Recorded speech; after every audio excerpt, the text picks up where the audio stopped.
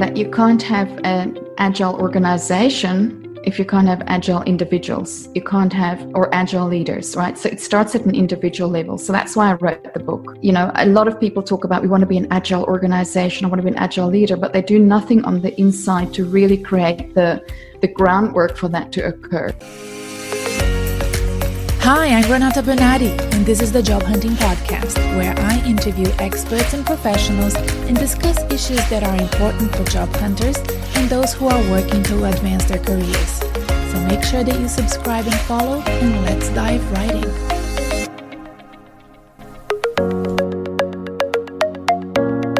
A few weeks ago, Marianne, Roux and I caught up for the second time for this podcast. The first time we spoke, it was when the COVID pandemic had just started, and it was a great opportunity for me to share with the listeners of the podcast a great talk with somebody who is an expert in the new ways of working. So Marianne Roux advises, consults, and facilitates training to organizations all over the world on how to deal with changes in the workforce that are to do with jobs of the future, artificial intelligence, and all of the changes in the industrial world that will affect the way that we work as teams, as corporations around the globe.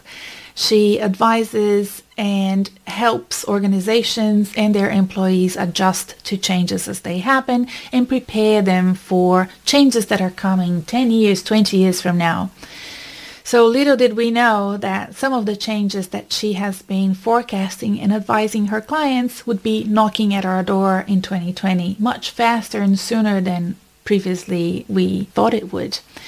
And this has been a great opportunity for us to catch up with Marianne yet again. So in the first episode where we spoke to Marianne, it was number 25, if you want to go back and listen to that one first, we had this conversation about how to help job hunters, people that have been made unemployed by COVID and the coronavirus pandemic, how they could then adjust their routines and prepare themselves for job hunting during the pandemic. That was a great conversation, a very important one that brings inspiration, confidence, motivation, but also real research and facts and figures that would help you prepare for your job hunting routine. This time, we review and revise what has been happening to both of us in the past couple of months and how she feels her clients are responding to it, how we feel the world is responding to it. And it was a good opportunity for both of us to catch up. It's something that as coaches and consultants we have to do from time to time anyway.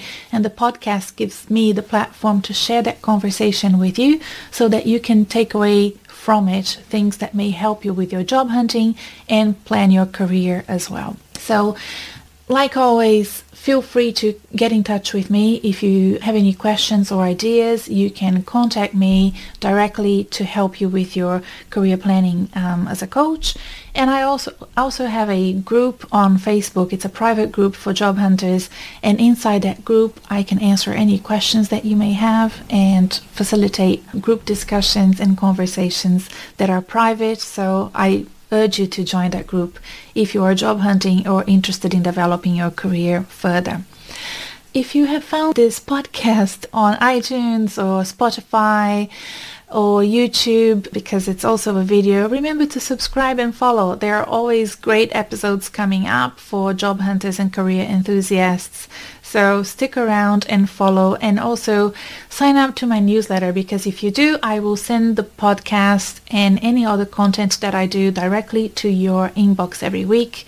I only tend to send you one email a week, and also a whole bunch of resources and tools when you first sign up. So if you're job hunting, it might be a good idea to get those free resources to help you.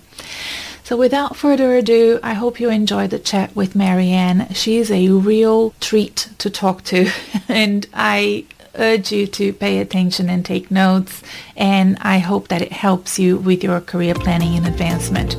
Bye for now.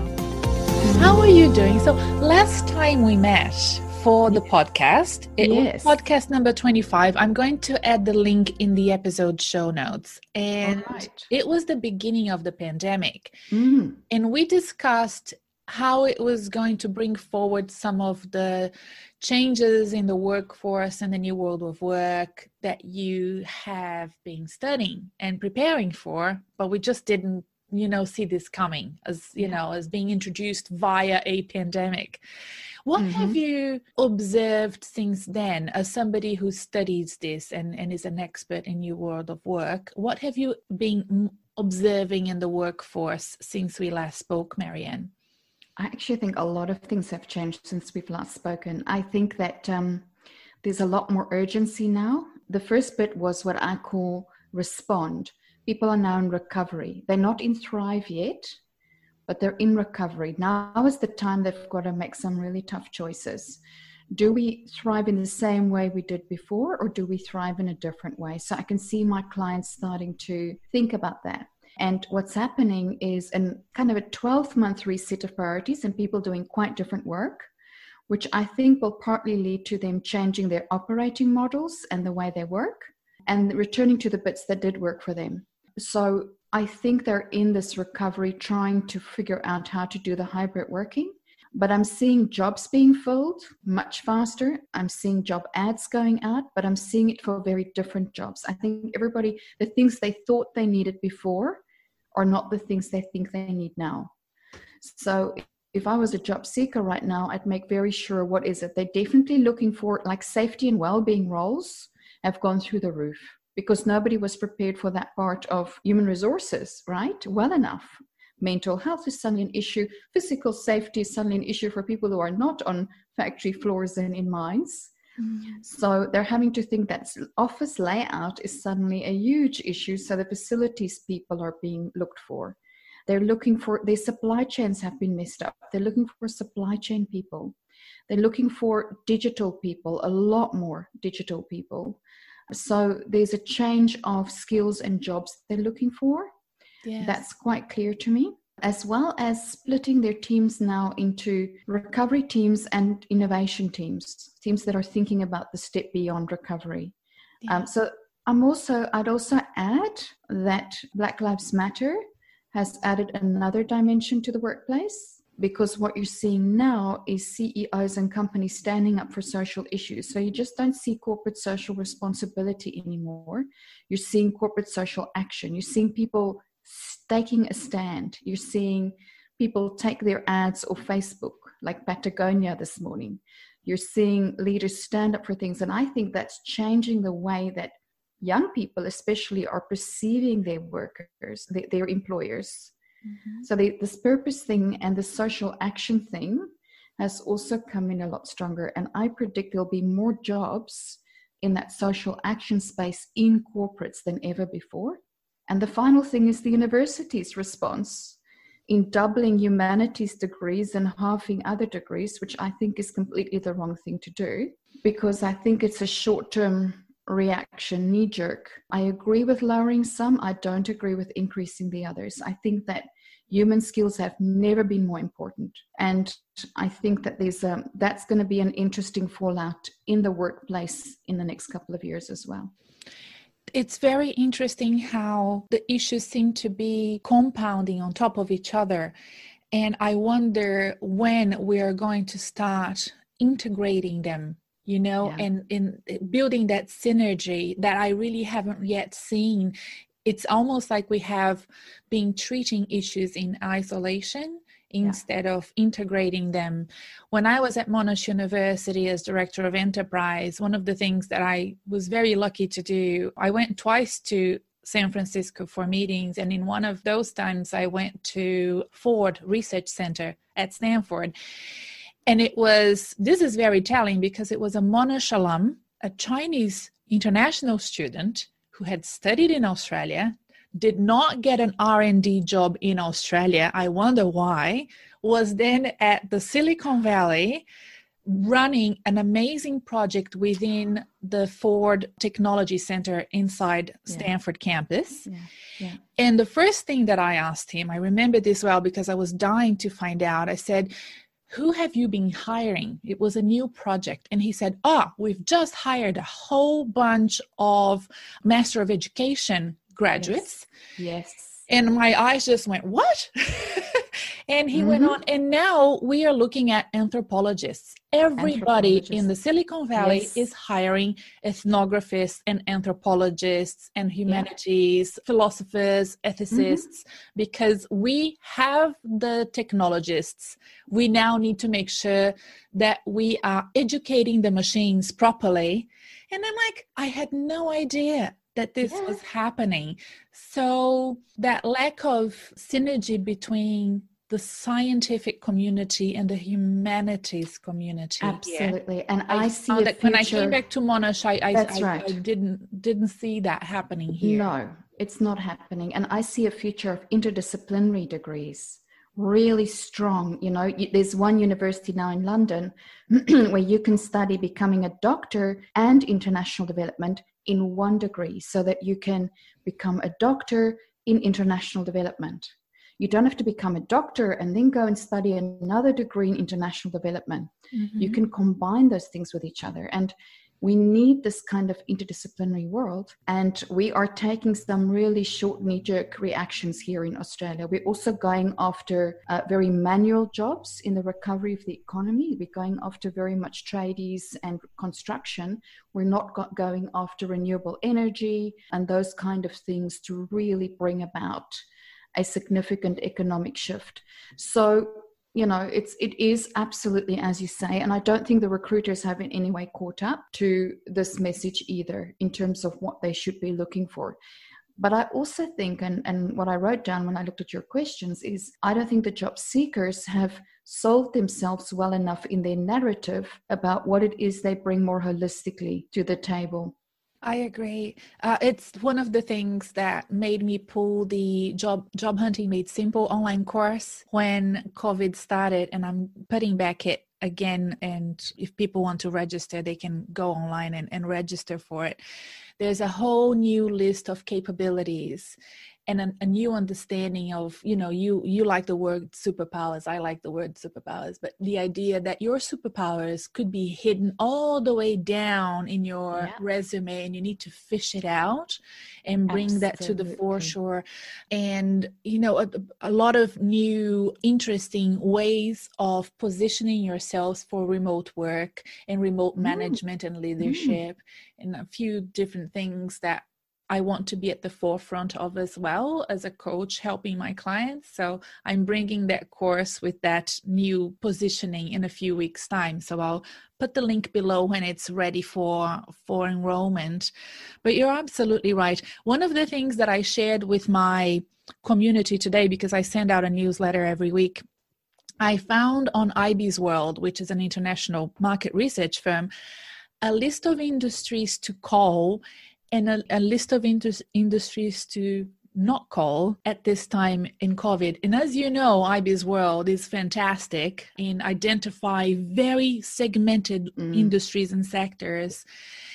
And it's a fantastic list. It's built for sales and business development, but it serves a great purpose at helping job seekers understand which industries are doing well and there are opportunities there and they're open for business, and which ones aren't, you know. And this list is from mid-April, but I think it's still very spot on and useful to understand. And many of the sectors you mentioned are on this list. So I'm going to add the link to the episode show notes as well. It's a very detailed list.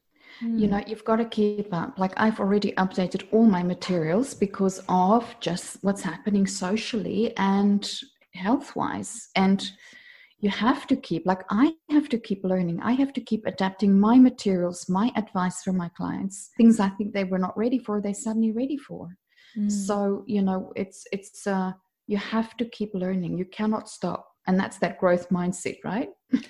It is. And I think that what you have created now, which is this actionable success journal, and this is why I wanted you back on the podcast, is fantastic. And you this week or last week posted an article on Facebook. You wrote an article on, LinkedIn, about personal agility. and basically summarizing and the reasons why this journal is so important. And I want you to address that. But it's almost like it was meant to be that this booklet came out at the time it did. Yes. I know you weren't expecting the situation to be, as complicated as it is now. We've been talking about complexity and uncertainty and ambiguity for quite some time, but gosh, it's so timely. Isn't it? Yes, it is. And I had some people who saw it and saw the need for it, but suddenly it's like everyone needs it. Yes. It's so critical. It's so urgent now, right? Can you define personal agility for those who would like a proper definition of it?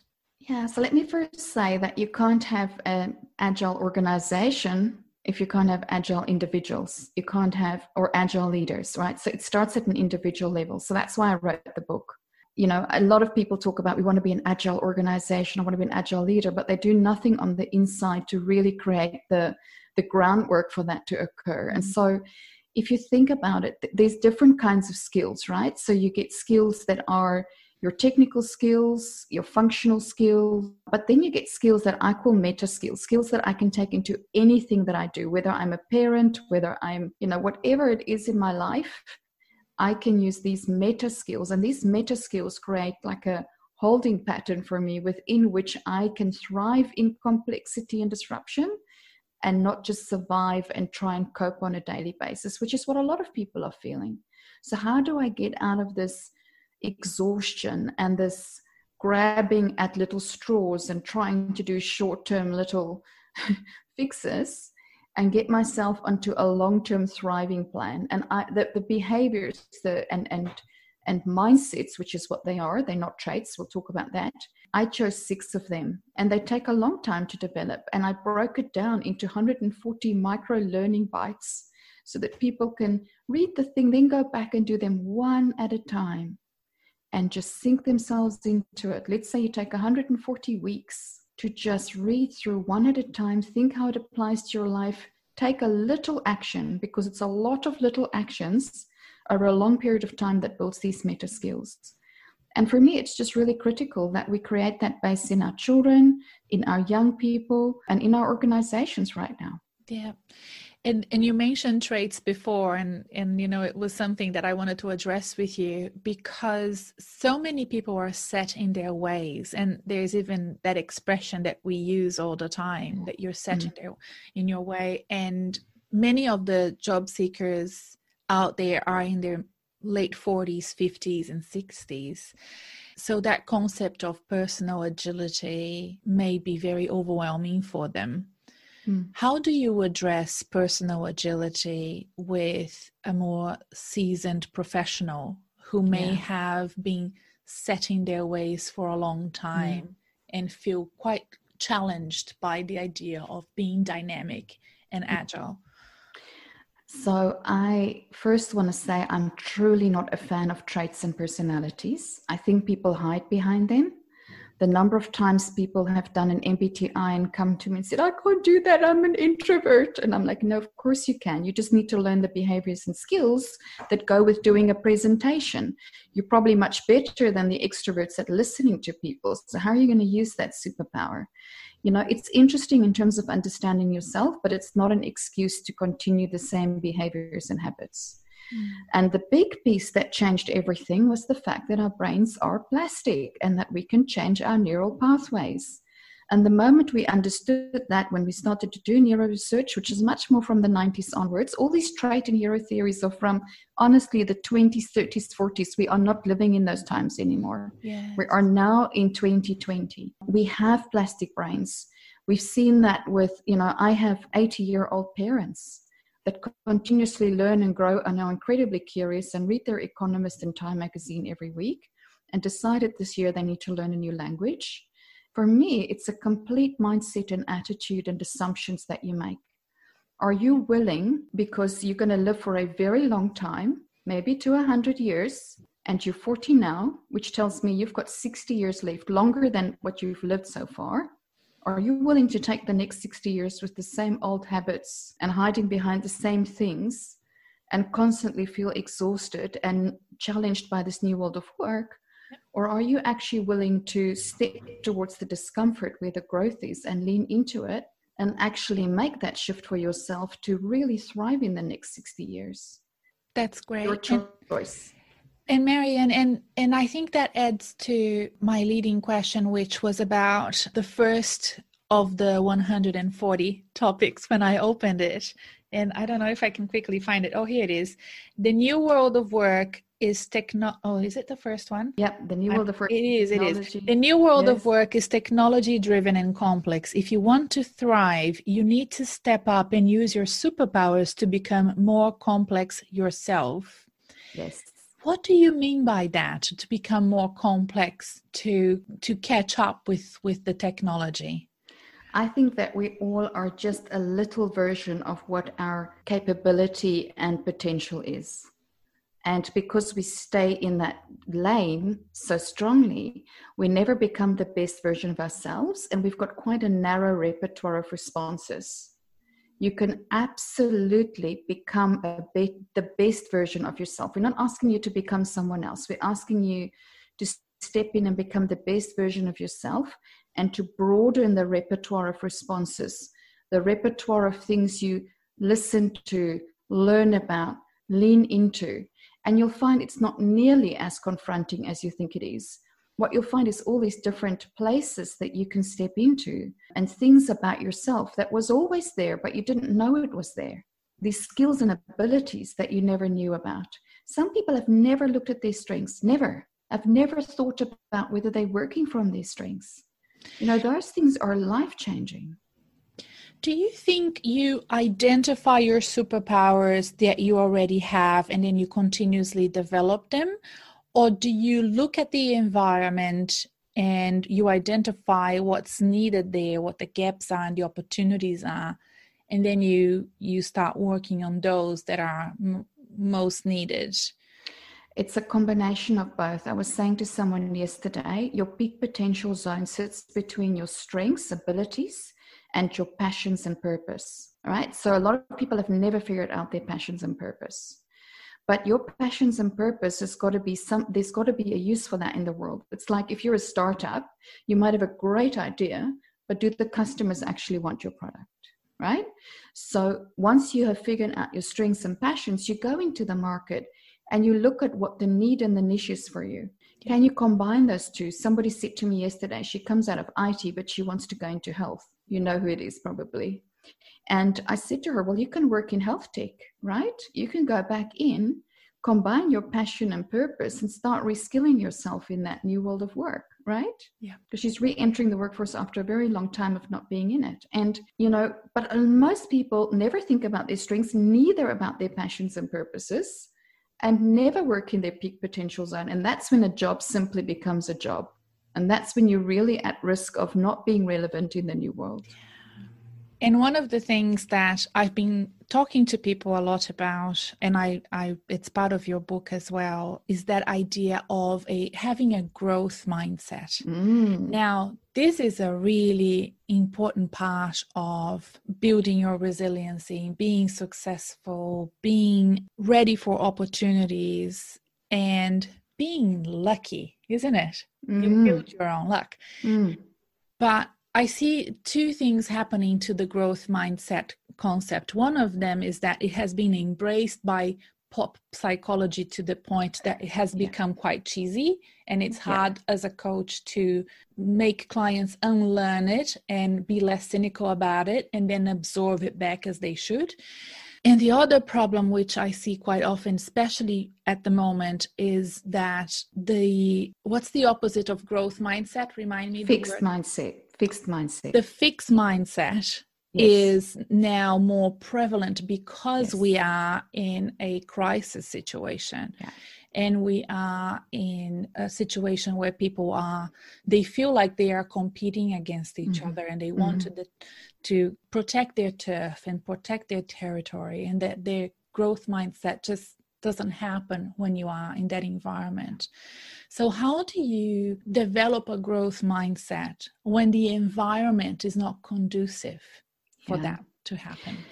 I think I absolutely agree with you that growth mindset has been severely abused by people who don't have very good evidence-based practices in their arsenal and who so glibly say it, and they almost say it from a fixed mindset when they work with it, if you know what I mean. They almost install a fixed mindset about growth mindset in people.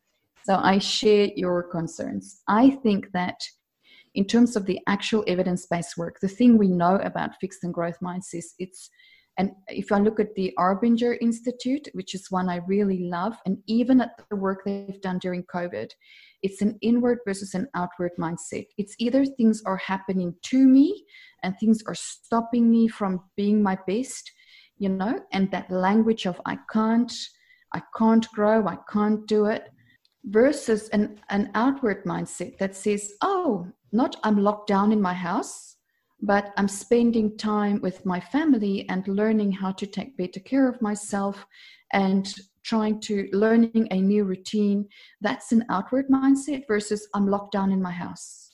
So it's so much about language and self-talk that you use. And what you're doing is you're fixing yourself in a position instead of allowing yourself to create new perspectives. And you are stopping yourself from being curious. I'm reading The Curious Advantage at the moment, and I'm loving it. You're stopping yourself from being curious. And the moment you stop being curious, you don't grow anymore. And in the new world of work and with lots of disruptions, the most important thing is lifelong learning and growth. It's the only way and Novartis, one of the companies I admire so much, has made this an absolute curiosity, and they discussed in this book, a premise of working there, a premise of how they show up. And Microsoft, Satya Nadella, has made growth mindset a premise of how the organization works, but he also ties it to empathy. And that's really interesting because empathy seems to link to growth mindset and curiosity. The more empathetic we are to ourselves and others, the more we want to understand, the more curious we become, the more growth mindset we have, which is just fantastic. Yeah. No, this is great to hear. And I didn't know that link about growth and empathy. When you think about the trends for your area of research, Marianne, now that you have, I'm going to show the book because this is going to be on YouTube. So if anyone is interested, we're going to have a link to your website where people can purchase the journal and start using it.